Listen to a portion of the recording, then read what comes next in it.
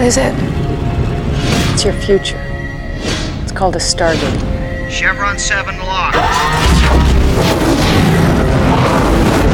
Welcome to Walking Through the Stargate. I'm Brent. And I'm Zach. This is episode 114, and we'll be talking about Stargate SG-1's episode Nightwalkers. Ooh, scary. They weren't that scary. We are an independent podcast. And if you'd like to support the show, you can do so at patreon.com/walkingthroughthestargate. Spelt precisely as it should be.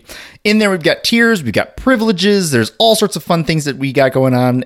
Zach will tell you a little more about that in a bit. Patreon first stuff, like the other side of the gate, where typically Zach and David talk about spoiler everything, so I'm not invited. But we did have a special one that we recorded last night that we will be producing here pretty shortly and dropping in there.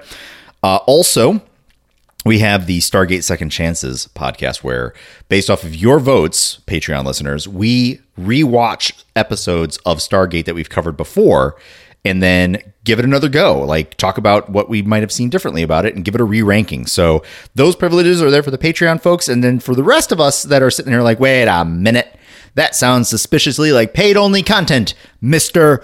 And I've been saying, no, it is paid first content. We will put all of the jazz that we create, not jazz, although I don't know, I'm terrible at jazz. We will make all of the stuff that we do in the Patreon area available on our main feeds, not just the one, but it's in many places. Friend, you have already found our podcast, but if somebody in your life wants to have a bit more Stargate related content, they can find our little project at Google Podcasts, Spotify Podcasts, and Apple Podcasts. But I recommend that you tell them, investigate yourself your favorite podcast aggregator and then type in Walking Through the Stargate and you'll find our show. Did I go through the whole intro already? Huh. Look at that. I'm impressed. I was just staring out the window doing my thing, and then all of a sudden I look down and I'm like, wait, is there anything else that I need to say before I pitch it to Zach? No. So friends, so Zach, if our friends that are listening want to give me some ideas of babble that I can put into the intro so that next time I have a more rich experience, how might they do that? So if you want to share with Brent how he can do a better job of remembering where he is in his script and not be surprised when he's come to the end of his script, then you can do that by emailing us at walkingthroughthestargate@gmail.com. That's walkingthroughthestargate@gmail.com, not walkingthroughthestargate. Anyway, it's walkingthroughthestargate@gmail.com. That's right. So, nice. You can email us there, or you can follow us on Twitter and talk to us at Stargate Walking. Brent is the manager of the tweets. So such that it is. Such as it is. Neither one of us are really good at social media. This is the thing that I like about Facebook, because we have a Facebook page and a Facebook group, is that we now have a Facebook group that is sufficiently large that it can run on its own, and I don't have to be the constant generator of things because I'm bad at that. That's a great point. Our Facebook group definitely has that over the Twitter situation, which I guess is by its very nature. Like Twitter, I don't know. I guess you could do hashtags or whatever. I don't know. Don't care. Whatever. We got the tweets. You can tweets and you can Facebooks and you can visit our website at WTTS.space. Space. Mm-hmm. If you can't remember WTTS.space, you can also find us at WalkingThroughTheStargate.com. Yes. That'll get you the same place. Type all that out. Walking Through the Stargate. What Yahoo's made this website? Me! I did this! Woohoo! Yes, that was all. I still haven't put up the grilled cheese recipe. Somebody mentioned a thing on Facebook, which I didn't see because I'm not on Facebook because I can't stand it. But David was mentioning that as he was thinking through what somebody else said, David said to me, Brent, you know what you should do? And I was like, what should I do? And he said, you should put up a feedback form or something on the website. And I'm like, ooh, yes, that is a good idea. So maybe someday there'll be a feedback form. Probably the same day I put up the grilled cheese recipe. So all we need right now is like 1 month of not having to do anything else but our hobby. Gosh. And then we can get everything set and prepped and ready to go, and we'll be good. That would be delightful. I don't see that happening anytime soon. Nuts. Oh, yeah, and the chart of the people that got our predictions right. Now that would be good, because we actually had some people predict it correctly last week, Brent. Oh, man, you know what? Like, we could do the manager or like the employee of the month style thing. Ooh. Where, right? Like, you get your picture up on... I mean, no, you get a picture. You get to choose whatever picture you want. Oh, man, we should do that. You get to pick whatever picture that you want on the website to represent you. Could be you, could be something else. And then it'd be like... It has to be appropriate. Whatever appropriate means. Yeah. I mean, if it's inappropriate, then I reserve the right to make it hilarious. Just saying. If it's inappropriate, you're putting yourself at risk of me, who is very, very tough to make blush, to just be like, I can make this work. There you go.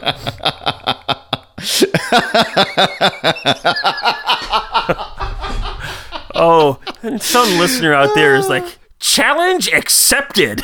Oh, yeah, except that I'm too much of a saucy libertine to be like, you know what, try it. Besides, I mean, if I don't like it, I don't post it. There we go. There is a great deal of truth to that. That's the ultimate block.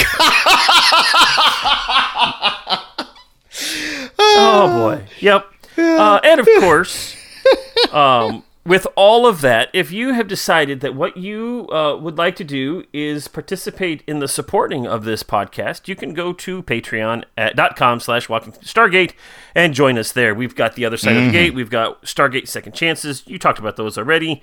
We've got several tiers. Later on this week, I will be sending out some votes for May. So those who have participated in the May pledging will get those votes available to them, and it'll be a grand old time. We are getting dangerously close to being forced to rewatch the movie Stargate. Oh, yeah. We have 8 votes out of 10 on that. The next closest is Bane with 6. So, yay! That's going to be so much fun. Yes. You know, I'm listening to some other podcasts, and there are some other people who like Bane too. Well, that's because it's the best television programming in the world. Sure. So it's obvious they would like it.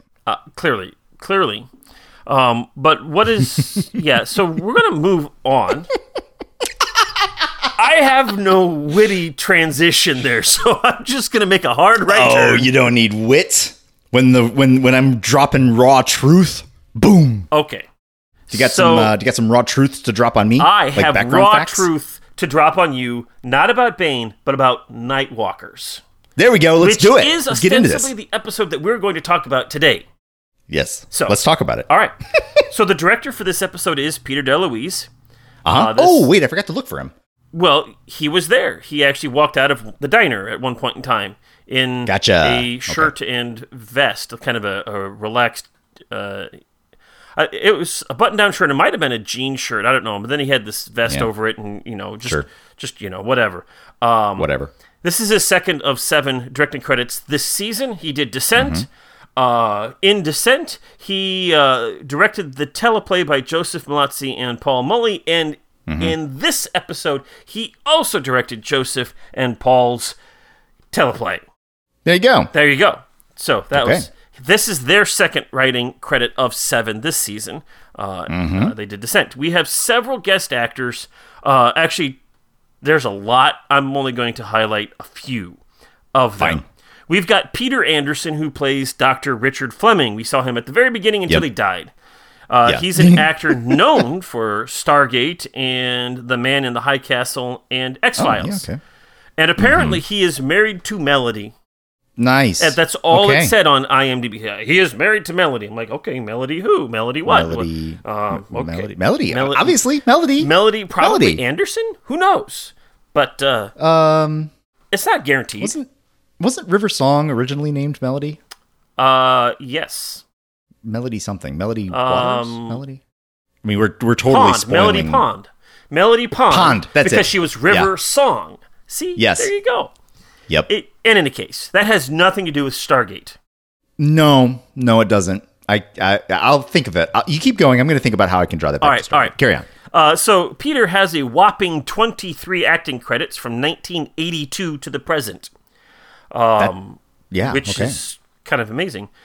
His first IMDb credit was the movie Big Meat Eater, when he played Alderman Sonny the Weasel. Okay. There you go. Hey, who you talking to? I'm an alderman. Sonny, you're a weasel. Hey. Bet you that's how it went. I'm sure that's exactly what happened in that movie. The next person I want to talk to is Blue Mankuma. Mm-hmm. He played Sheriff Knox. Mm-hmm. He's actually a native of Seattle, Washington. However, in the Vietnam War, during the Vietnam War, he was an actual draft dodger, and he dodged the draft, and he moved to Vancouver, and since then he's been in Vancouver area. He quickly produced and established a following among producers and directors, and has a very impressive resume for film, television, theater credits, and he's apparently one of the busiest actors in Canada, in that area. Nice. He is an avid musician, singer, songwriter, stage actor, all of those things. He has provided voiceovers for radio and appeared in numerous television commercials throughout his career. His real name is actually Michael George, but he decided to adopt an African name that he created for himself, Nakimo Mankuma. And because he was in a band called King Blue, Lady Rose, and the Exotics, of which he was the King Blue there, he later became nicknamed Blue. And then his drummer, Dave McKinnon, suggested that he drop the E in Blue, and he just becomes Blue, B-L-U. And so that's how he becomes Blue Mankuma. Blue Mankuma. Nice. He's also a good friend with Don S. Davis. And done lots of things. He has almost 200 credits on IMDb. Most notably, his voice was in 3 episodes of Stargate Infinity. Oh, okay. So, if you want us to review episodes where Blue speaks, go to patreon.com. Blue speaks.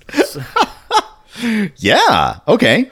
That's fun. And he was in an episode of Kung Fu, The Legend Continues, way back in 1995, bringing that old gem back around. Yes! Bringing back the oldies. Absolutely.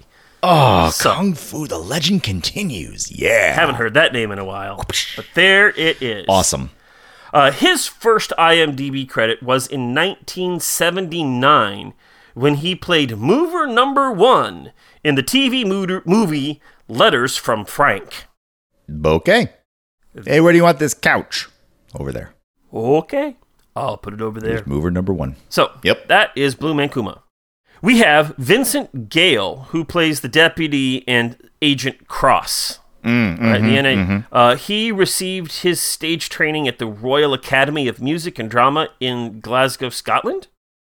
And his acting credits include Beggars in the House of Plenty, in which he appeared with Babs Chula, Criminals in Love, The Miracle Worker, and The Relapse. Those are all stage shows that he's been in.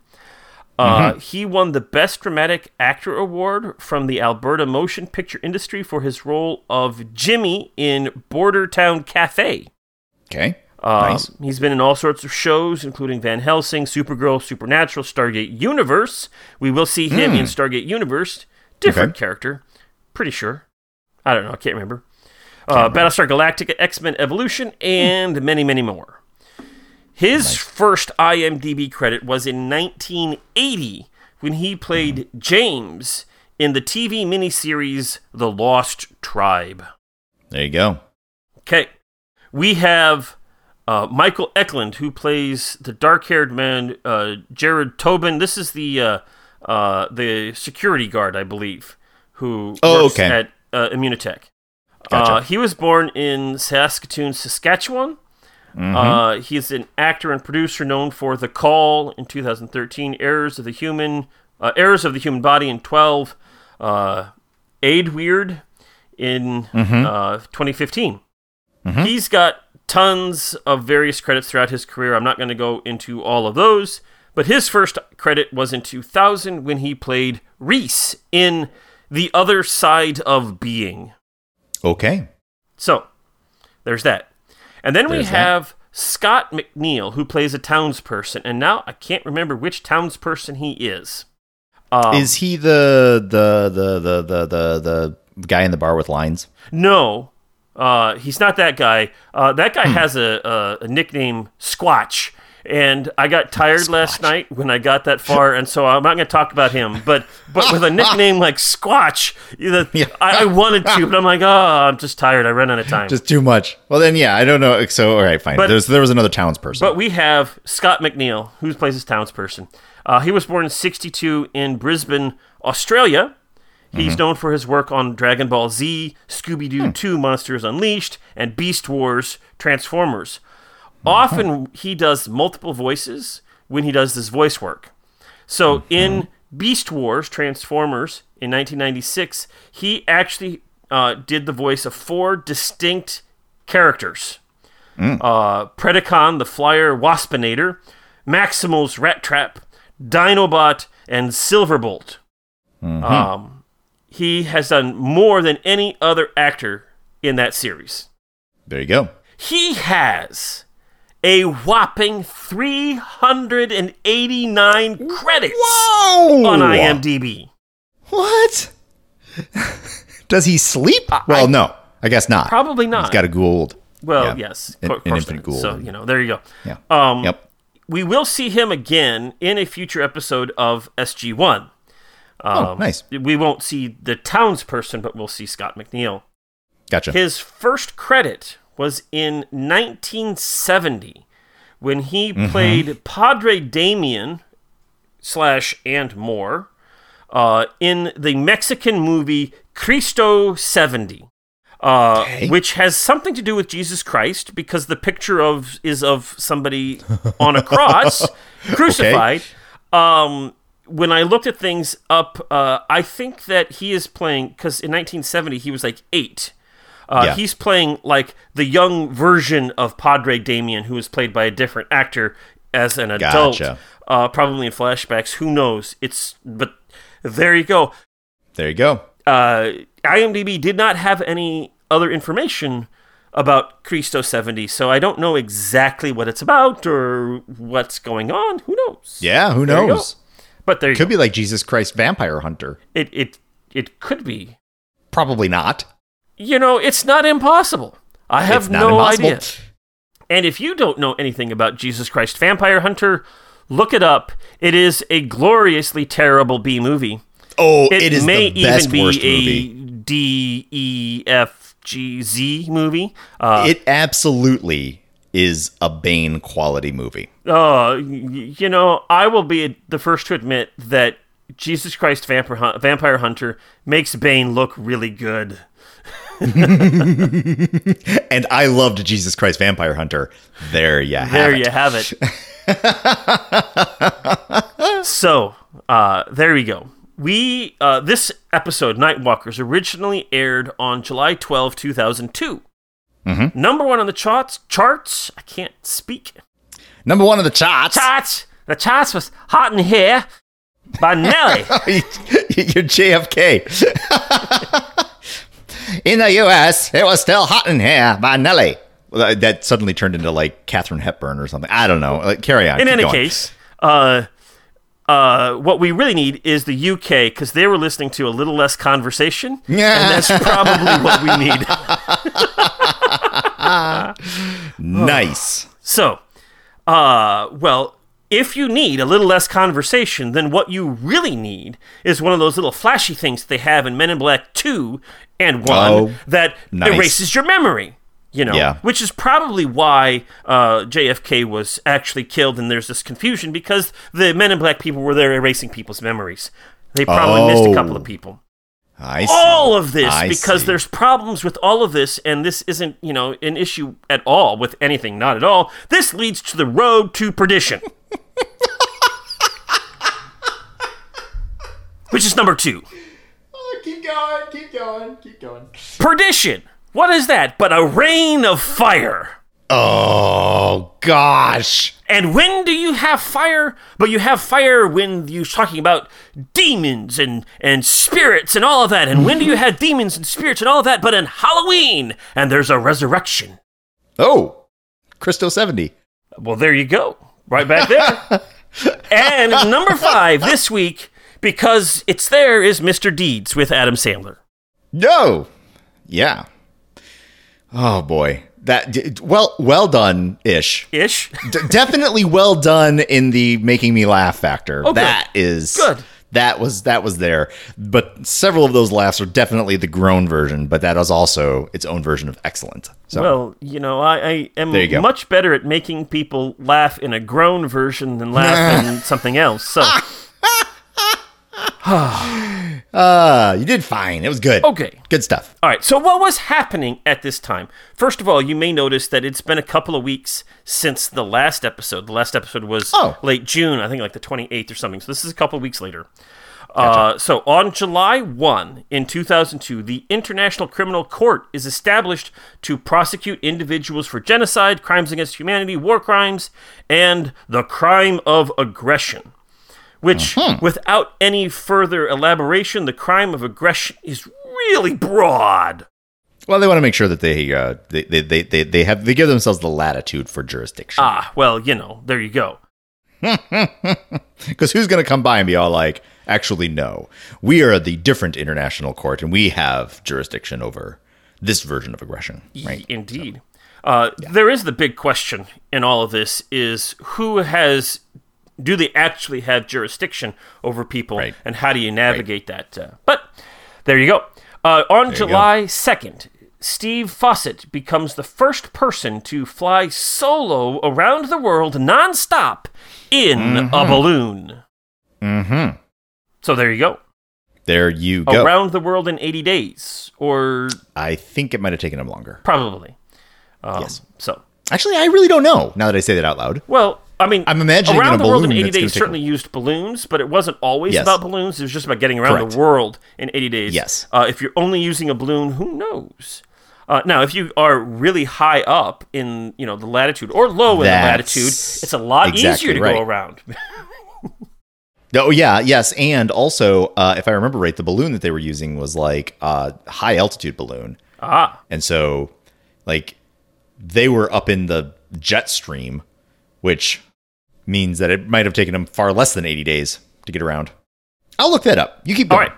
So on July 5, Ted Williams, Baseball Hall of Famer and the last player to bat over 400 in a single season for the Boston Red Sox, dies at the age of 84. Gotcha. So, July 6th, it's Wimbledon time. The Wimbledon women's tennis tournament is going on, and Serena Williams beats her older sister, Venus Williams, 6-7 and 6-3 for her very first Wimbledon singles title. There you go. So, congratulations to you, Serena. 20 years after. Well, 19. Yeah. Zach, I've got a time for the circumnavigation in a solo balloon flight. Yes. You ready for this? I'm ready. It was. Why are there two different times? I don't know. I'll read both though. The duration and distance of this solo balloon flight was 13 days, 8 hours, and 33 minutes. Wow. 2 weeks. But apparently 14 days, 19 hours, 50 minutes to landing. So I'm not sure where that extra day and 11 hours comes from, but whatever. Anyway, so yeah, basically 13 days around the world. Well, the landing spot was just really crowded. There was a lot of air traffic going on, so he was just having to circle the airport until it was his turn to land. And they come in real slow. Well, so actually, balloons can come down pretty hard. Yes, yeah, I'm being me. Anyway, they basically go straight down. They just, okay. On July 7th, a scandal breaks out in the United Kingdom when news reports accuses MI6 of sheltering Abu Qatada, a supposed leader of Al-Qaeda. Oh, wow. Huh. That would be scandalous. Yeah, that would be. A little bit later, on July 9, the African Union is established in Addis Ababa, Ethiopia. The first chairman is Thabo Mbeki, president of South Africa. So, there you go. And on July 14, 2 days after this episode airs, French President Jacques Chirac escapes an assassination attempt unscathed during a Bastille Day celebration. Wow, I don't remember this at all. I don't either, but there it is. There it is. There you go. Yep. All right. Are you ready for some trivia for this episode? Yes. So let's get into it. The name on Agent Cross's jacket actually says P. Mully for Paul Mully, because he wrote this Paul episode. Mully. Yep. Steveston, Richmond, British Columbia, is used to represent Steveston, Oregon. Oh, there you go. This is the same town that was used in Storybrooke in ABC, used as Storybrooke in ABC's Once Upon a Time, and in Godzilla as the town where Lieutenant Ford Brody joins the nuclear bomb headed to San Francisco. Originally, in this episode, they were going to name the town Springfield, out of Springfield from The Simpsons. But there were too many signs that said Steveston in the town that they thought that was just going to be too much challenge, too difficult, so they went back to Steveston. Yep. The various town in this episode, there are several businesses featured. We've got the Kisamos Greek Taverna. We've got Steveston Coffee Company. They're all located in here. The TV series, blah, blah, blah. Okay, did all of that. Sorry. It's fine. Fun. All right. Jonas says that using stem cells to create a human clone is illegal. Technically, that is not true. In Canada, it is true. In Canada, at that point in time, there was laws against human cloning. You could not do that in Canada. However, in Oregon, at that time, there was no law, state or federal, against human cloning. That's fun. Yeah. So, there you go. Yeah. This is the first episode of the series to not feature Richard Dean Anderson. This is the first episode he has not been in at all. Interesting. And because we have said goodbye to Daniel Jackson, and O'Neill is not in this episode, this also is then the first episode in Stargate history where none of the original movie characters are involved. Gotcha. Wow, man. How far have we come? Yeah, there are only 4 examples of such episodes where neither of those 2 characters are in it. In the whole, Interesting. In the whole series. Yeah, okay. Impressive. As I mentioned, the director Peter DeLuise does make a cameo appearance walking outside of the diner when SG-1 is eating inside. Gotcha. We do have a quote from Joseph Malazzi here. This was one of my favorite episodes of the show's 6th season, simply because it was so different from other episodes we'd done. An old-fashioned small-town alien invasion story. Loved the gang all decked out in leather. Vincent Gale, who would later play the part of the cranky Carl Binder Morrison on Stargate Universe, appears as Agent Cross in this episode. The role of Sheriff Knox is played by the terrific Blue Mankuma, a good friend of the late Don S. Davis. Blue and I shared an affinity for ribs, lamb ribs in particular. I loved them so much, he says, in fact, that I was the lamb rib hotline. Whenever my favorite barbecue joint, the Memphis Blues Barbecue Restaurant, made a batch, they would give me a call, and I'd drive right over. I remember one night sitting down to a platter of ribs. So wholly focused was I on devouring them that I didn't even notice Blue until he was standing right beside me, saying, "Breathe."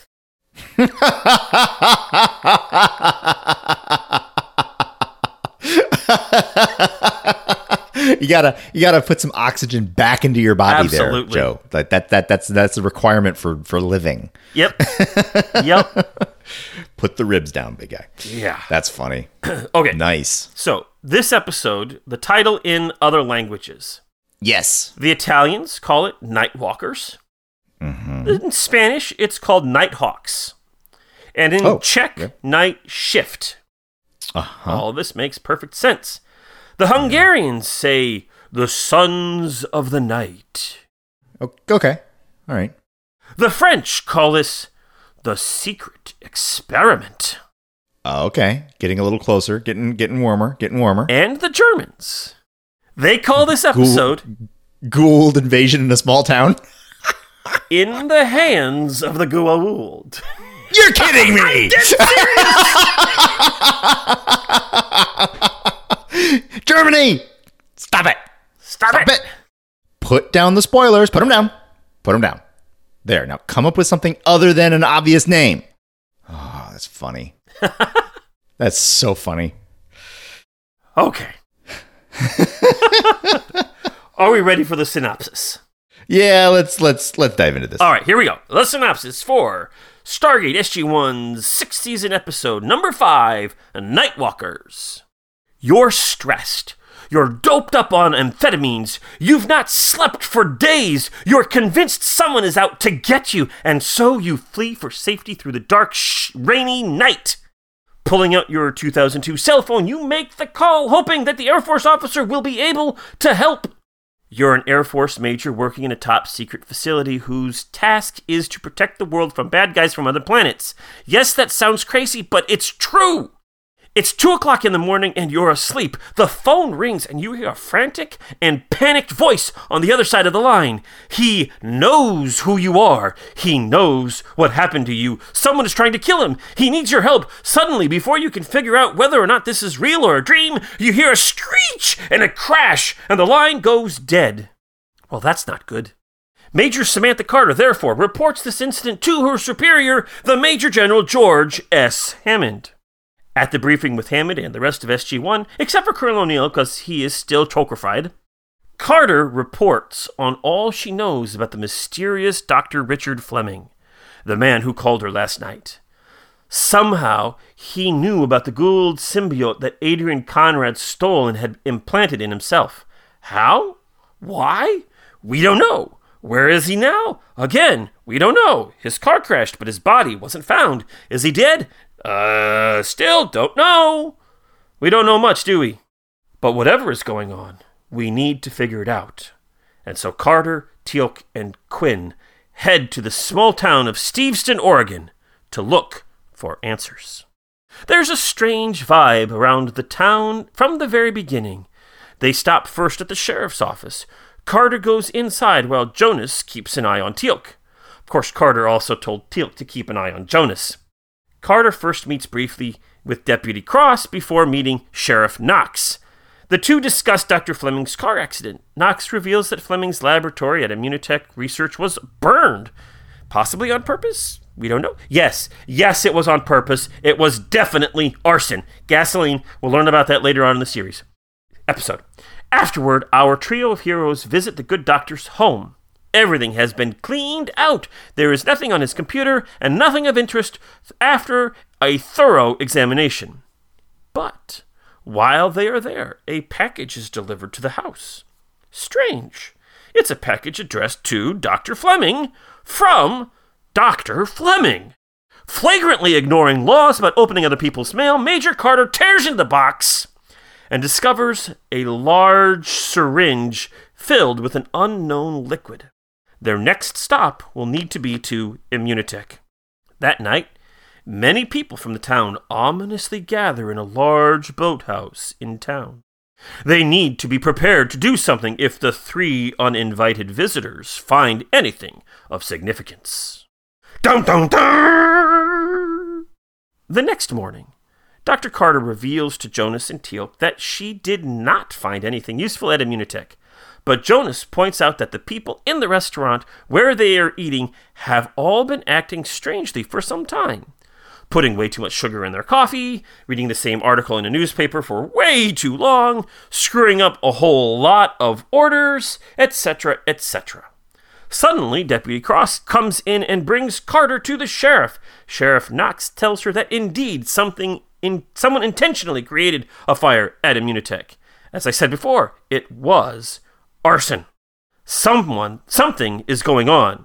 He then admits that 2 months ago, another worker at Immunotech named Peter Stouffer, who happened to be somebody who worked closely with Dr. Fleming, also vanished and was never found.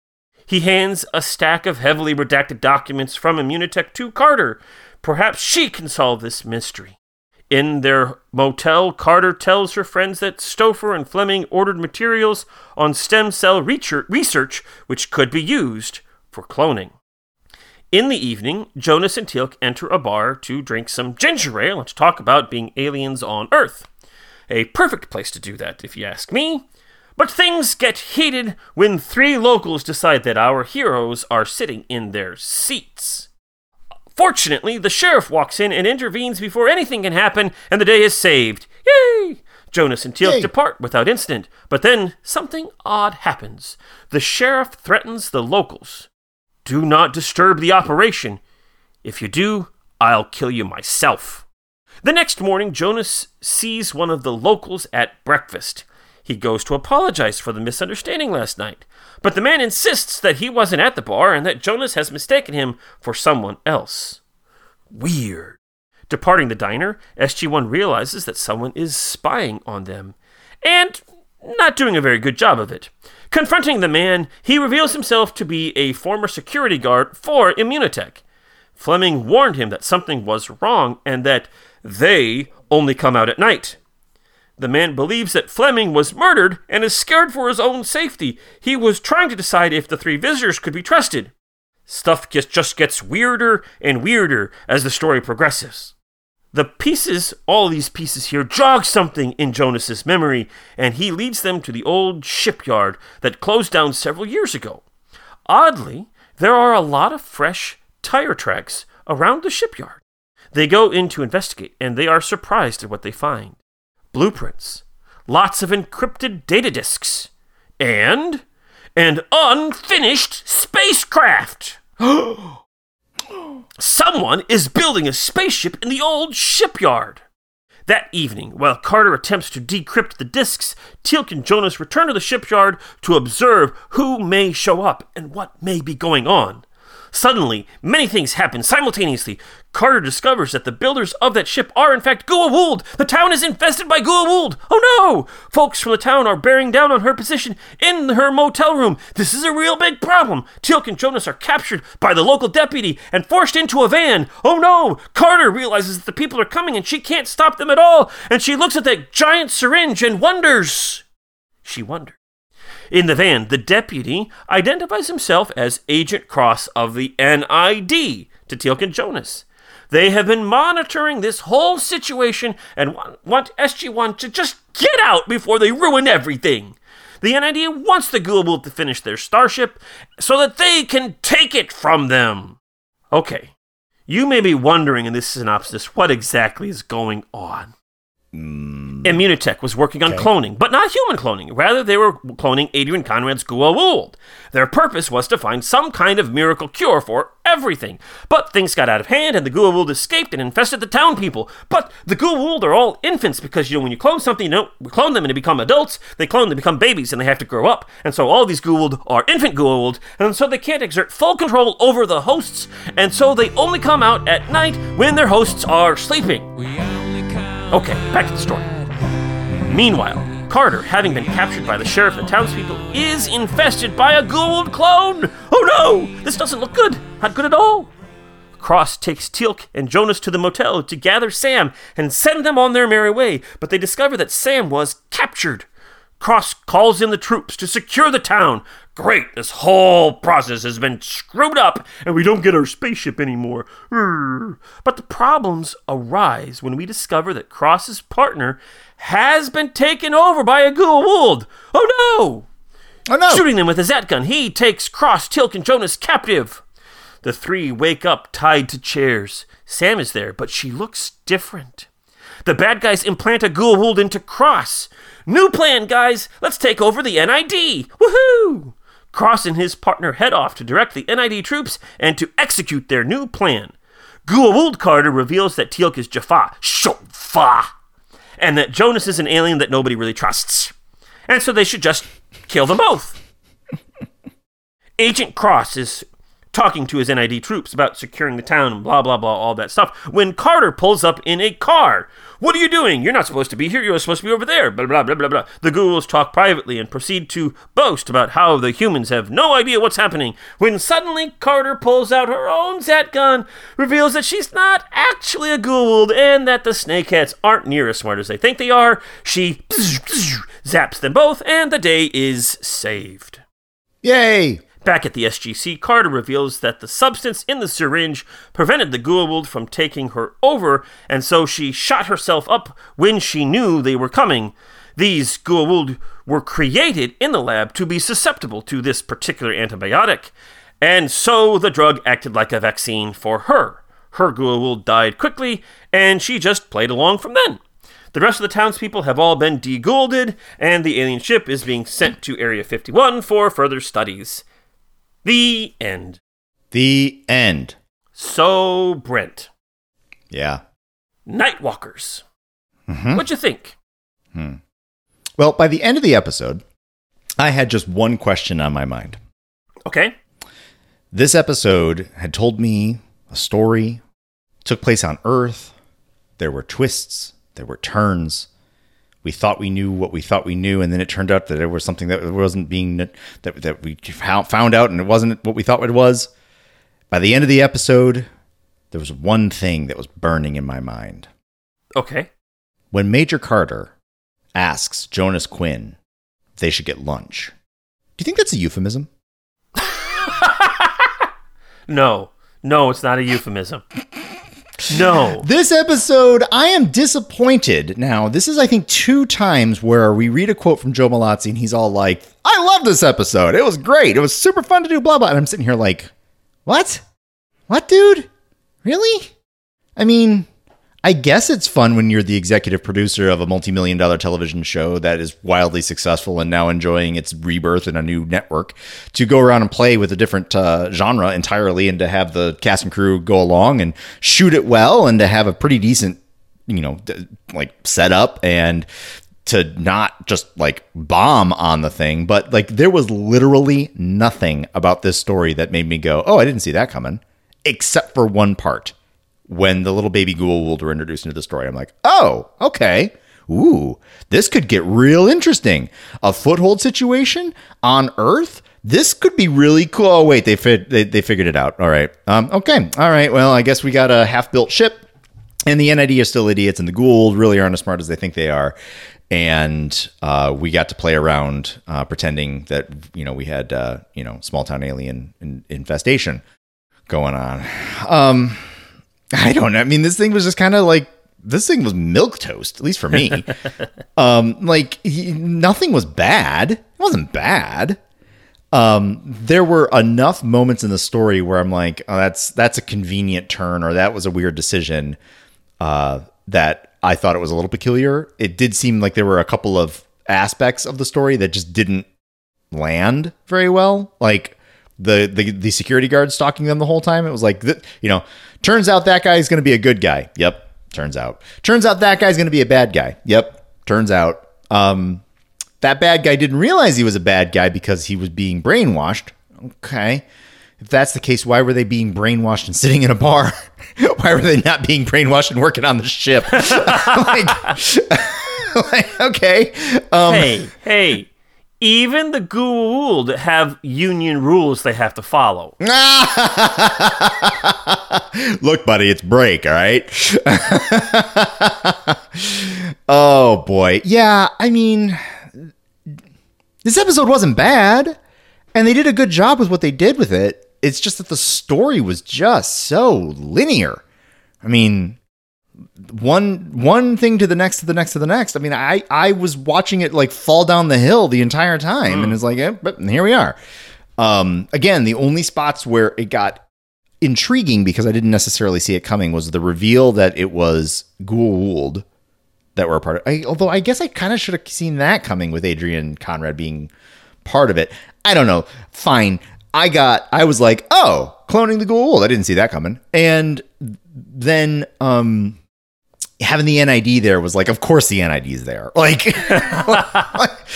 even that felt predictable. Like, it's just like, oh, gosh, I mean, what's going on with this? And so, yeah, the end of the episode, a town doesn't realize what had happened. A half-built alien ship, maybe some more information, and Adrian Conrad, who is still at large, is playing around with the Goa'uld inside his head.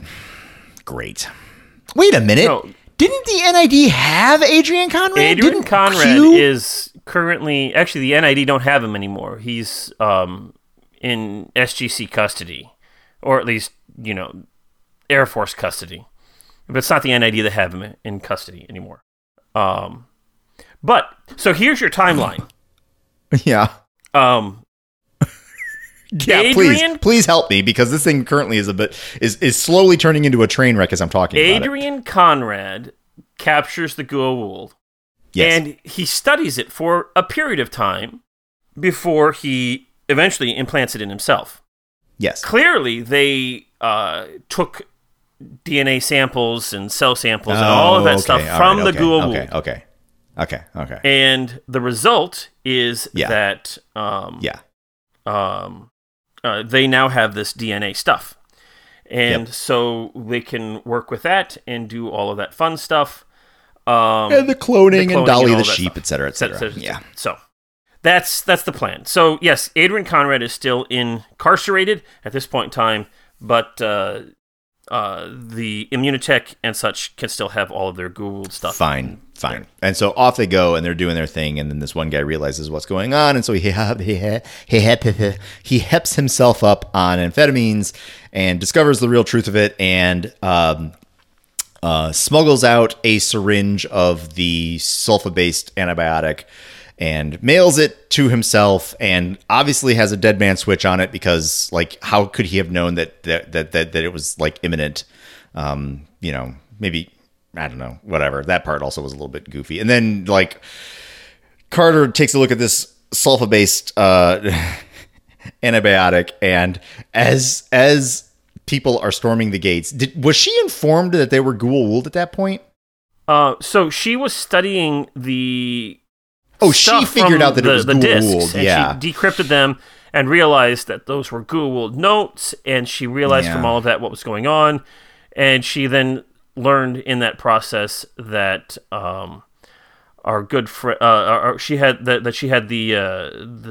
Goa'uld had the Deadman switch in them, and that this was the stuff that would click them and kill them. No, she learned that later.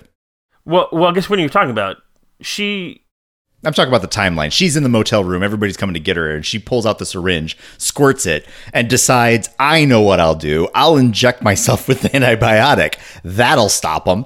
And I get it. Towards the end, she was like, she's just taking a risk. She had nothing to lose. But I'm looking at the story going, well, that was dumb. So at somewhere in that period, before, like, after Jonas and Teal'c went to the shipyard to stake it out, and so between... They left, and when the townspeople came to capture her,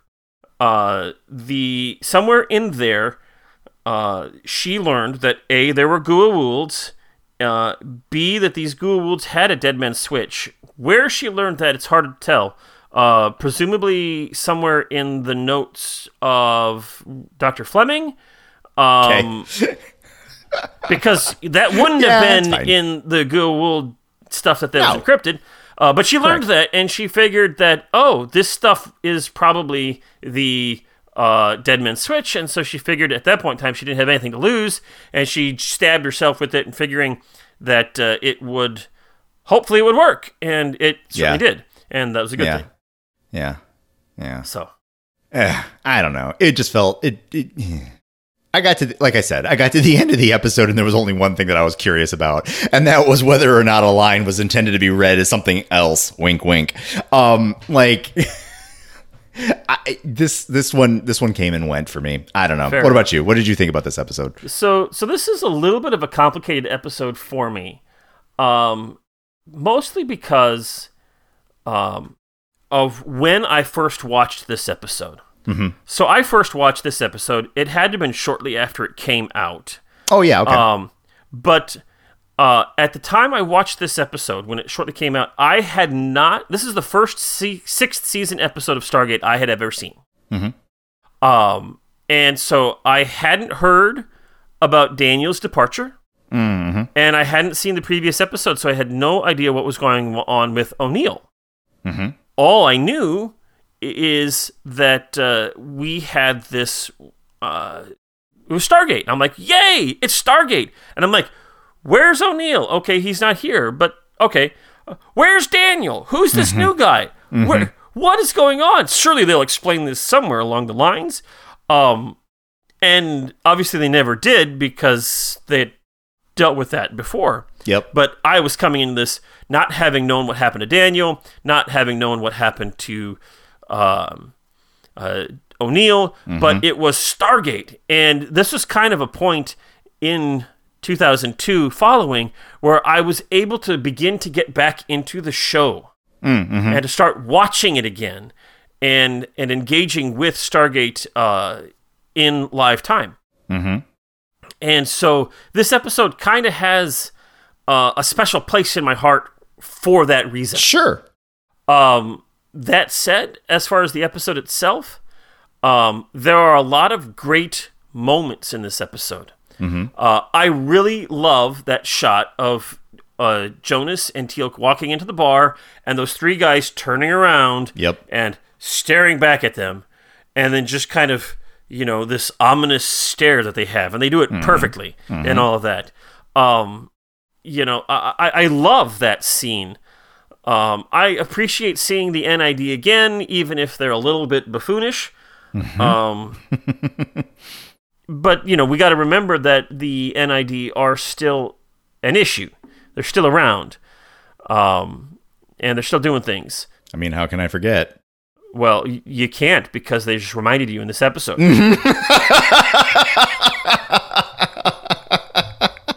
Hey guys. Hey, we're still here. All right? Yep. I mean, we're still here being bad, okay? Don't forget.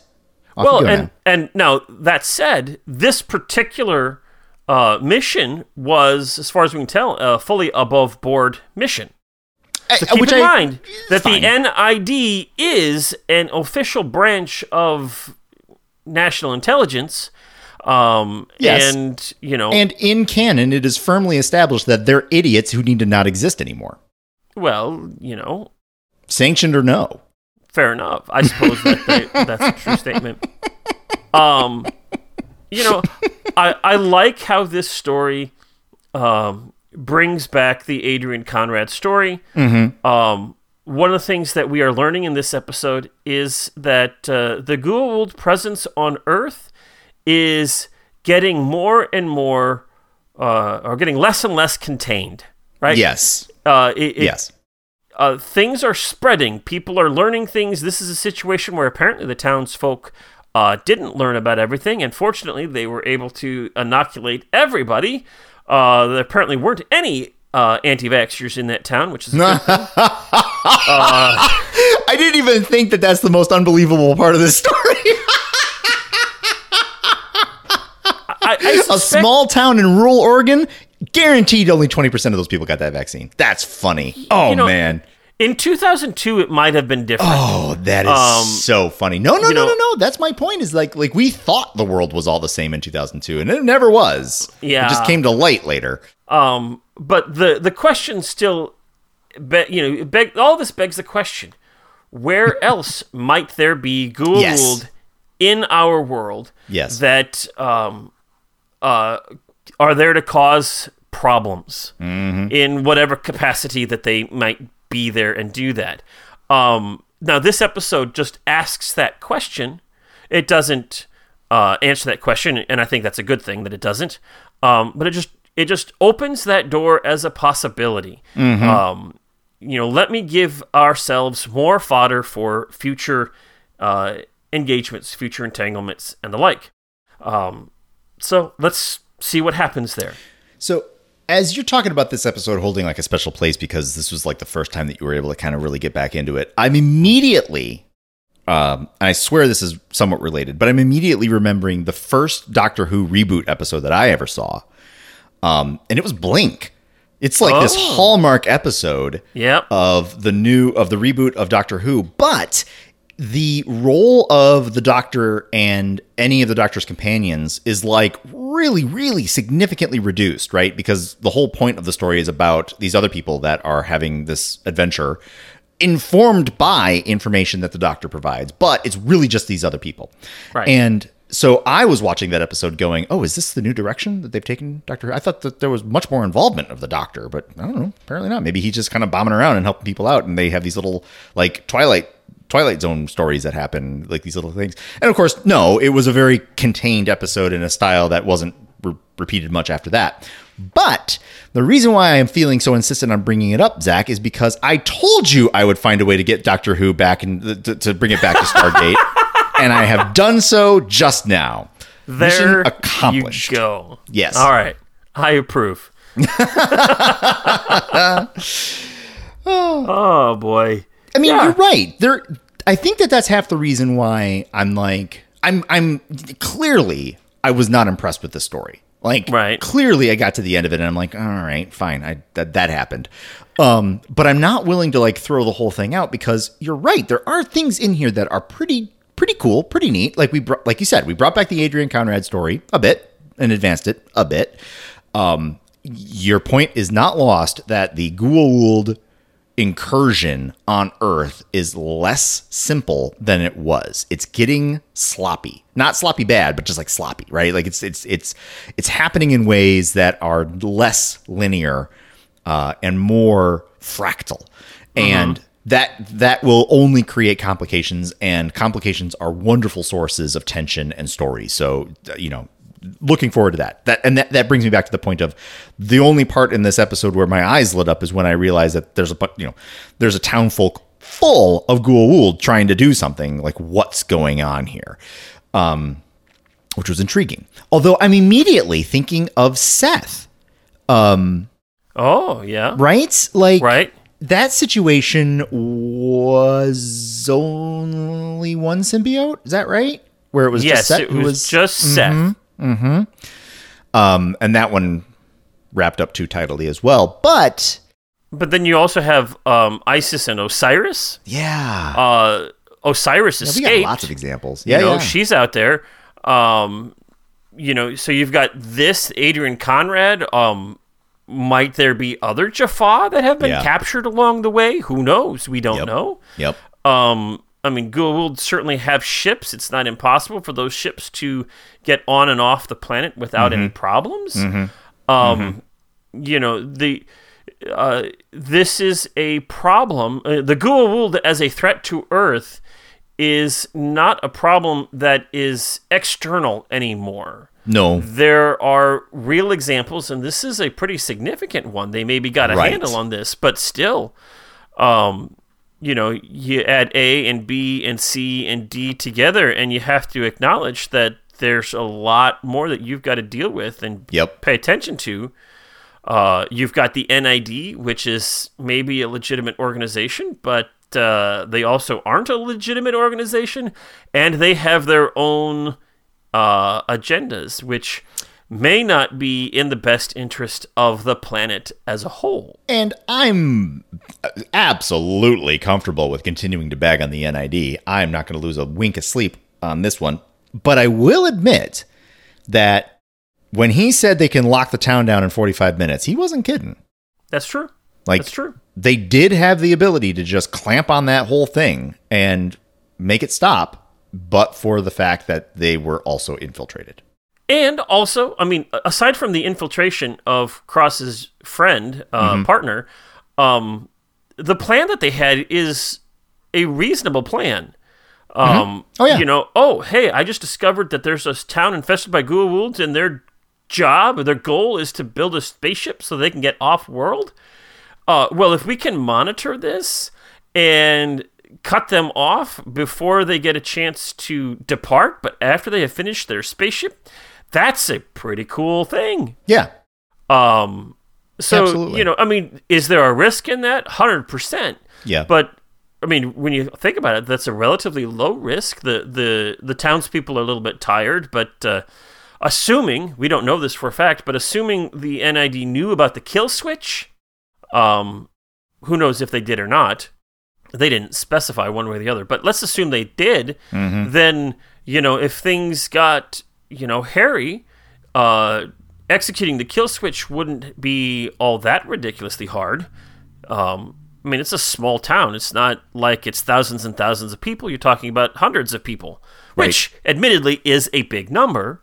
But, if you can lock down the whole town in 45 minutes, yeah, it's definitely a risky plan. It might not be wholly morally sound, but it's not outside the realm of plausibility.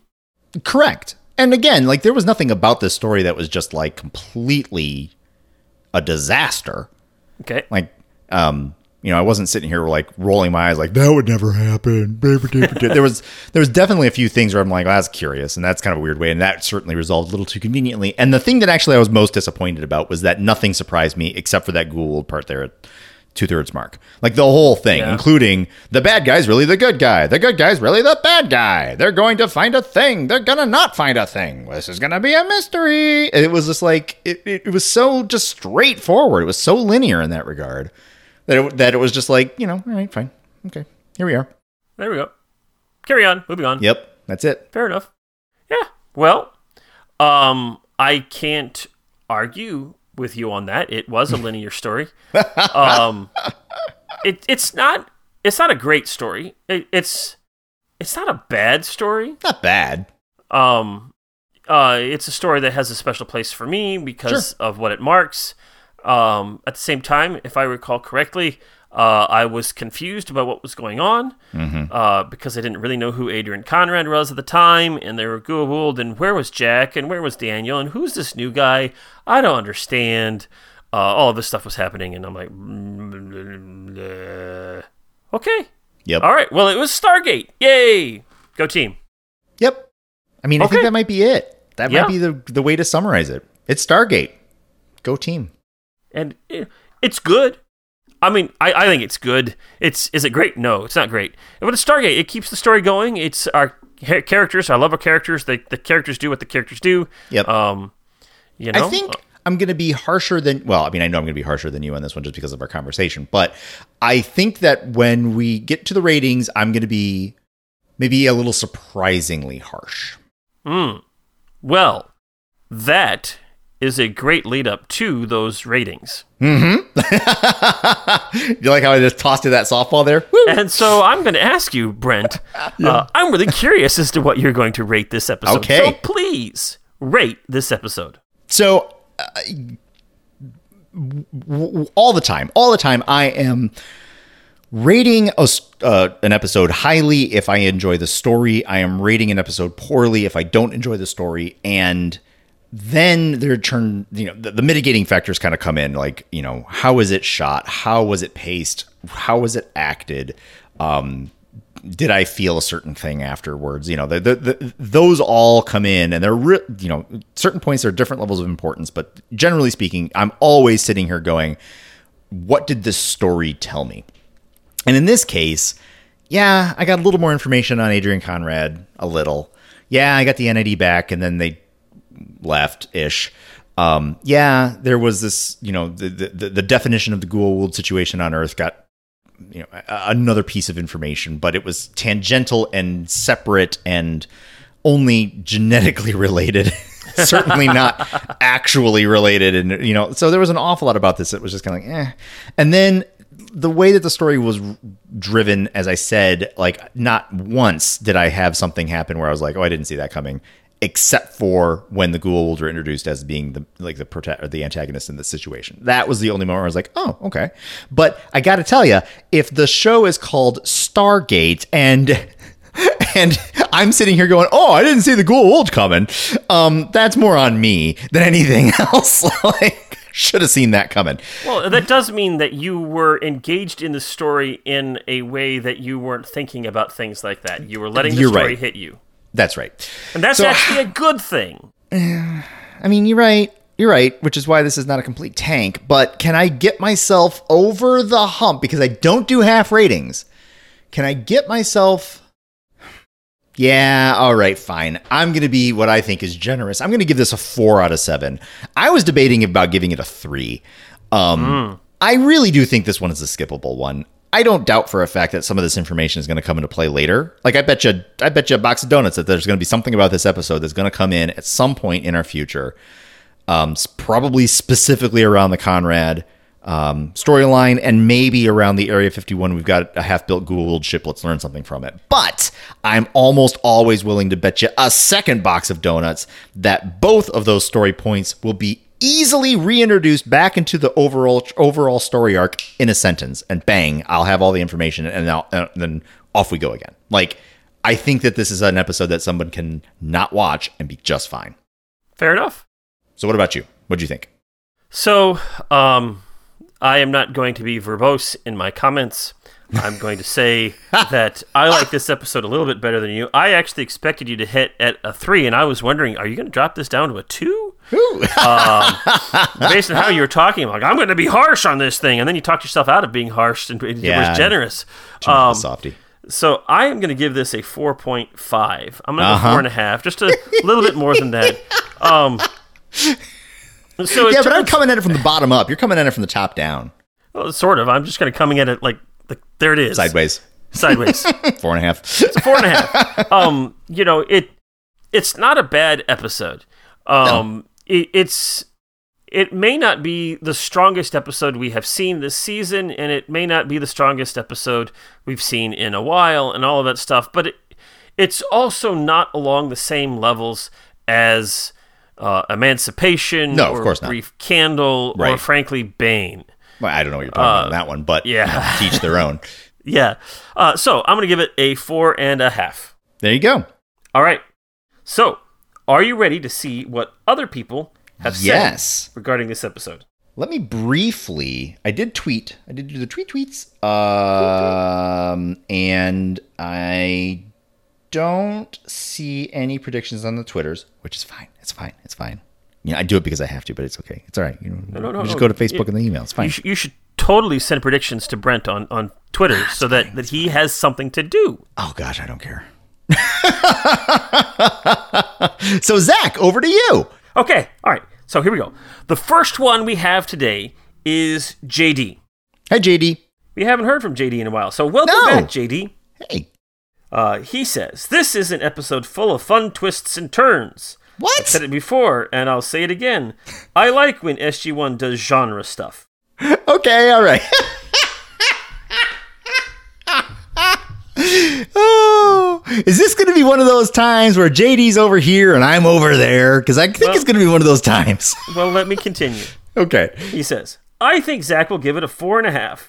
Whoa. That was right on the money. And Brent will be pleasantly surprised by how much he liked it and give it a 5. No. And it's a 5 from me as well. Dang, that was close, though. So, well there done. You go. Yeah. So, JD, you weren't way off. No, not at all. I had a feeling that it was going to be way off, and no, we're good. All right. Here we go. We have Sean. Hi, Sean. Richard Dean Anderson clearly had something else planned when they had filming arranged for this episode. Golf trip. So he read this script. And he's like, all right, no, you guys got this.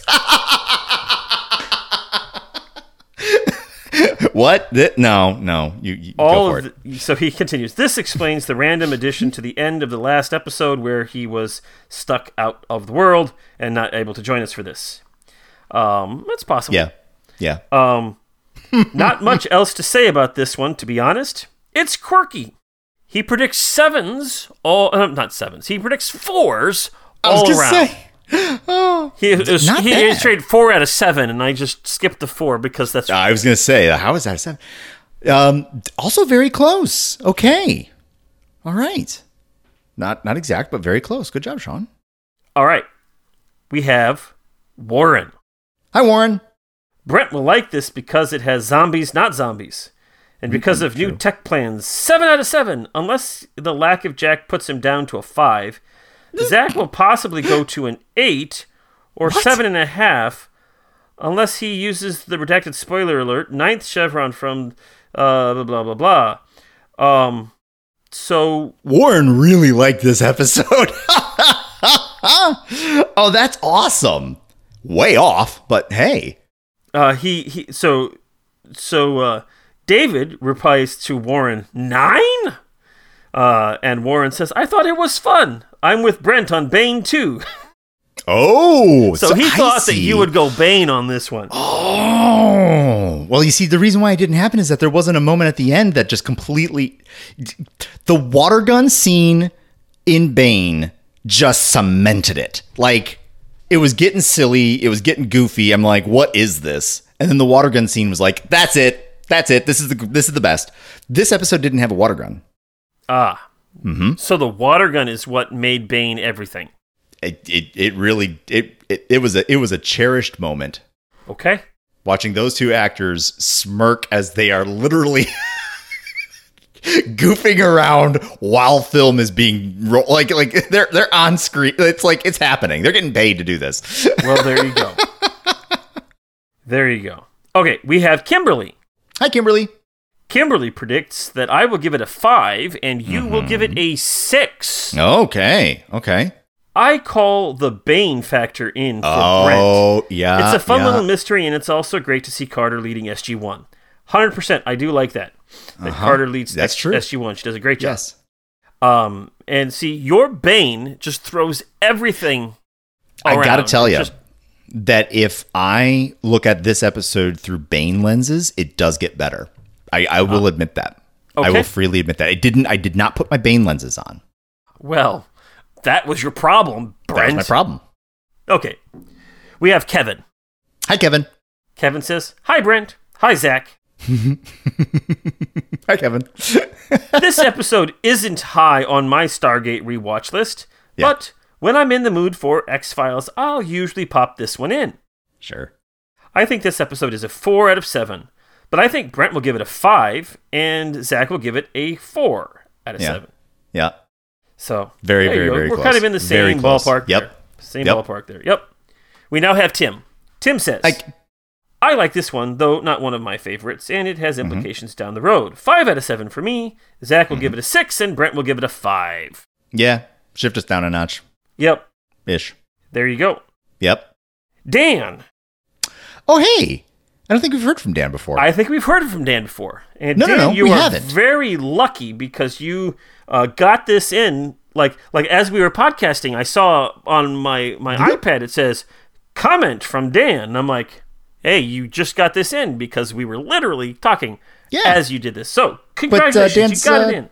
Dan's a first-time writer, right? Absolutely. This is his 7th first time. Yep.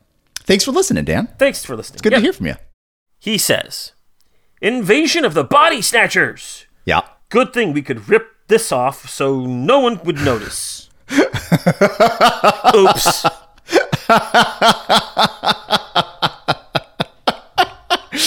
I know. We'll do something that's been never done before. Yep. Yeah. It's a fair... fine. He says, it's a fair story, but the episode stands on its own in the long run. 4.5 from me and Zach. Oh! And Brent... Yes? will give this episode a 5 because of the cheesiness. After all, they're not as smart as they think they are. Oh, so close. And again, with the Bane misdirect. Yeah. Yep. Yep. Everybody was expecting you to go Bane on this episode. Which is more than a little bit disturbing on a lot of different levels. All right, so those are our Facebook ones. Are you ready for the emails? Yes, let's do the email ones. We have Susan. Hi, Susan. She says, Jonas continues to eat and amaze us with his power of observation. His observation skills were pretty on point. It was. And, for somebody who can read as fast, as quickly, and retain that information as much as he can, it makes sense.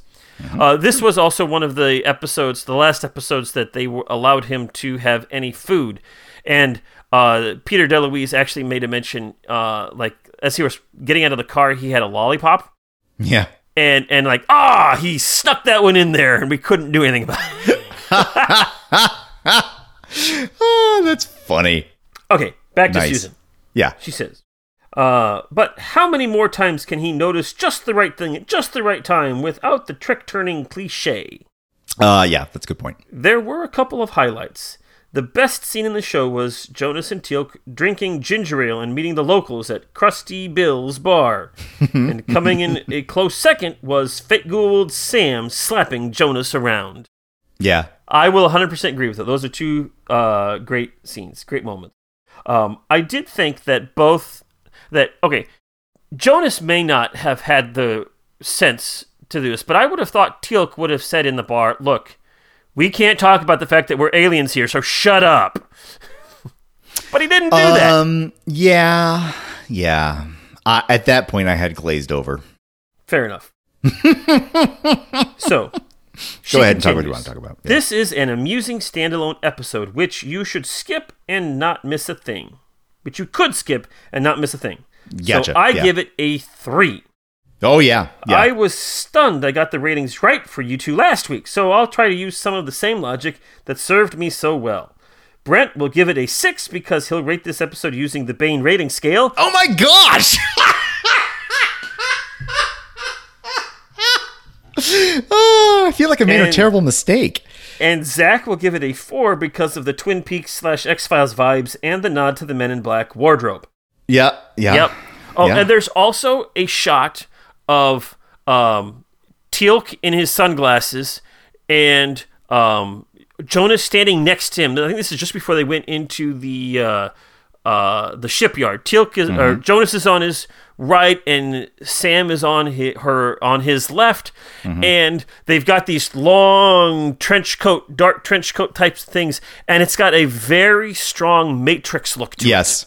Yeah, I was noticing that they were doing some focus stuff, and I couldn't tell if they were using a special lens for that or if they were like putting everybody in focus in post or something. But like everyone was in focus on that one, and there wasn't enough light for it. I noticed the same thing. It definitely had a Matrix vibe. Yep. Okay. We have Jacob now. Hi, Jacob. He says, "Hi, Brent and Zach. This is quite an extraordinary Stargate episode. No Richard Dean Anderson, no gate travel. The episode always felt odd to me, but in a good way. The mysterious vibe throughout the show is intriguing, and one really wonders what the heck happens in town. I think Zach will give it a solid 5, and Brent rates it almost the same, but gives it a 6 chevrons because +1 for the German title, giving it all away once again." Oh, that's a new factor to consider. Does it deserve a rating bump because the German title gave it away? Well, there you go. Oh my gosh. You know what? That's a good point. If I had known the German title going in the hands of the Goa'uld, then the Goa'uld part wouldn't have even been a twist. Like the whole thing would have been just flat. Wow. That'd have been a disaster. Oh, that's awesome. Well, there you go. And we have one more prediction from David. Hi, David. David says, "Seriously, I'm running out of jokes about Chevron encoding bias buffers." That's okay. I get it. How many times? Well, hey, you know what, David? If I can keep coming up with impromptu teaser content based off of a name of an episode alone, you can come up with Chevron encoding biases for these things. Hey, look at what I do with the movies titles. It's all train wrecks, dude. It's nothing but train wrecks. Just embrace the train wreck. So just embrace it. Realize that you are going to crash into that broken bridge and embrace the ride on the way down. All the way down. Woo! Hey, you'll have a bright light at the end of it. Something. Well, as the fire, blows your eyeballs out. Oh, that got dark, bright. That did get dark. Okay, shall we actually read what he has to say? Yes, please. This is an out-of-character episode. Yeah. This is not what my SG team members are supposed to be doing. Black trench coats, dark glasses, solving Scooby-Doo mysteries, not leaving the planet? Again? Yep. Okay. Right. It's nice that there is a callback to an older episode, and there is a setup for the future in that some other entity that is not the NID is doing Goa'uld cloning. That's something. Oh, that's a good point. Yeah. We didn't specifically talk about that, but we kind of touched on it. Yeah. Yeah. Otherwise, it's just not a good fit for our characters, in my opinion. Yeah. Cool trivia that will likely only appeal to me. This is the third actor from the animated show Beast Wars that has appeared in Stargate this season. Oh. Gary Chalk, the Russian general, voiced Optimus Primal. Venus Terzo from last week was Black Arachnia. And this week we have Blue Mankuma, who was the voice of Tigatron and Tigerhawk and several others, as we talked about earlier. Yep. That is a kind of a cool little fun fact there. So I approve that. I liked Beast Wars a lot more than I liked this episode. Okay, yep. So, Brent will give this 4 chevrons because callbacks are interesting, and that's about it. Yeah. Zach will give it 4.5 chevrons because Are you kidding me? reasons. Oh, David, does this mean that he pulls even? I think he got it perfectly right like 2 weeks ago. That was it was that last week or the week before he got it perfectly Something like right. that. And that was his third correct. And this is his fourth correct, meaning we now have 3 first place people right now. Oh, my goodness. And I would like to point out to you all listeners that this is not rigged at all. Yes, David does do a lot of things with the podcast. He helps with the other side of the gate and such. Yep. But we don't talk about these ratings at all. No. First of all, I don't know what I'm going to say about the ratings until literally Brent says, "So, what do you think?" And I'm like, so I have to say, what do I think? That's fantastic. Well done, David. Well done. That's awesome. Cool. All right. So good. So good. those are the ratings. David, you got it right. Congratulations. Congratulations. I'll find a way to get a picture of your choosing on the website. Next week, Brent. Yes. The episode is titled Abyss. Okay. And I ask you, what is Abyss all about? Okie dokie. Abyss. Yes. Okay. Next week on Stargate SG-1, the SG-1 team travel through the gate to find themselves on a strange world. On this world, there is a society of people that seem to be very wrapped up in the enjoyment of a particular entertainment. I think I've done this before in some other thing. Whatever, I'm going to keep doing it. They're wrapped up in a particular enjoyment of a particular we'll just call it a show. Okay, that's what we all know it as. It's a show. A show. But this is an alien race, so that they have a completely different way of enjoying their show. Whatever, still same idea. Anyway, they have entire groups of people who are dedicated to talk about nothing but the show that they are all enthralled with, and these people seem to enjoy the creation of cottage industries that are basically entertainments based off of the entertainment. It's just entertainment all the way down. Entertainception. And one of the aspects that they seem to run into is a curious effect where certain individuals are charged with the humorous projection of what the show would possibly be doing next. And others are charged with the humorous inclusion of a trope which must be repeated week after week, regardless of whether or not it is worth doing. And a third person is charged with not only a trope repeated week after week, but a trope based off of literally a list of names. And all 3 of these things keep sinking further and further into what is colloquially known as a train wreck. Down into the chasm, bursting into flames with a light at the end of the tunnel down there. But really what we're talking about is a joke that is falling into the abyss. Well, that's meta. Join us next time on Stargate SG-1 Abyss. So, Zach. Yes? Is the next Stargate episode about a podcast about the Stargate show and 3 yahoos who keep trying to do the same joke over and again and just will not let it die no matter how bad it gets? No. Well, why not? That's perfect. That'd be a great episode. They should do that. I'm not arguing that right now. I'll do that later. Oh, ouch. Well, if it's not about that, then what's it about? It is about our heroes doing some stuff. You got to pull up the thing. You're struggling, aren't you? You're furiously trying to find the thing. It went over there, and you're like, wait a minute, I thought it was here. Shall we hit the button? Yes. I'm ready when you are.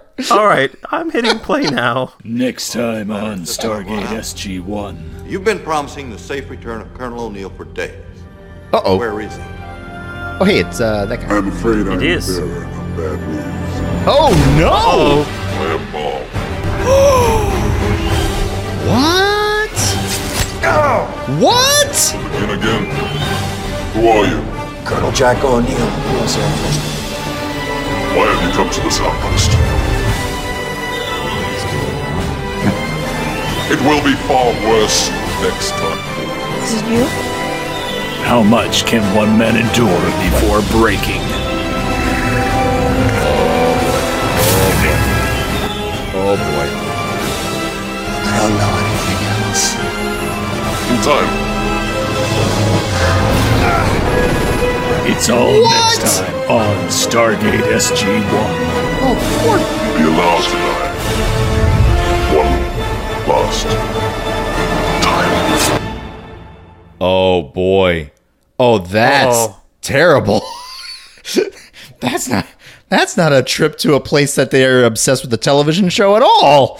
no, it's not. That is right. Abyss. Mm-hmm. We'll look forward next week to finding out exactly what happens to O'Neill after he has been tokrified and how it all tokrified plays out. And sarcophagified. And, I mean, I'm assuming that was a sarcophagus. It looked like it was. It was indeed a sarcophagus. I will give you that. Yeah. Oh, wow. But there's a lot going to be happening. I There guess they is make a up for lot. lost time. All right. Well, I'm looking forward to seeing that. Indeed. And next week, we will talk about this and find out what's happening with the Abyss. Well, The Abyss. Abyss. There's no article there. Special thanks to David for thanks, putting David. together this promo and all of the promos for us. Yay, we love them. They're awesome. Yes. That's fantastic. So good. David did ask me questions about this one, about how to edit things and such, and so I occasionally for does Abyss? that. Yeah, and so we talked a little yes. bit about that, and Gotcha. and I am very pleased with how it turned out. So well done, David, good job. Super good. Thank you. So, dear listeners, tell us what you think about Nightwalkers. Tell us what you think about what we got right here, what we got wrong. Did we miss anything that was really, really important? All of those things. You can do that by emailing us at walkingthroughthestargate@gmail.com, or talking to us on Twitter at Stargate Walking, or going to the Facebook page /group, all of those things, and hit all the bells and whistles and buttons and subscribes and I don't know. Yep, whatever all the it is. jazz.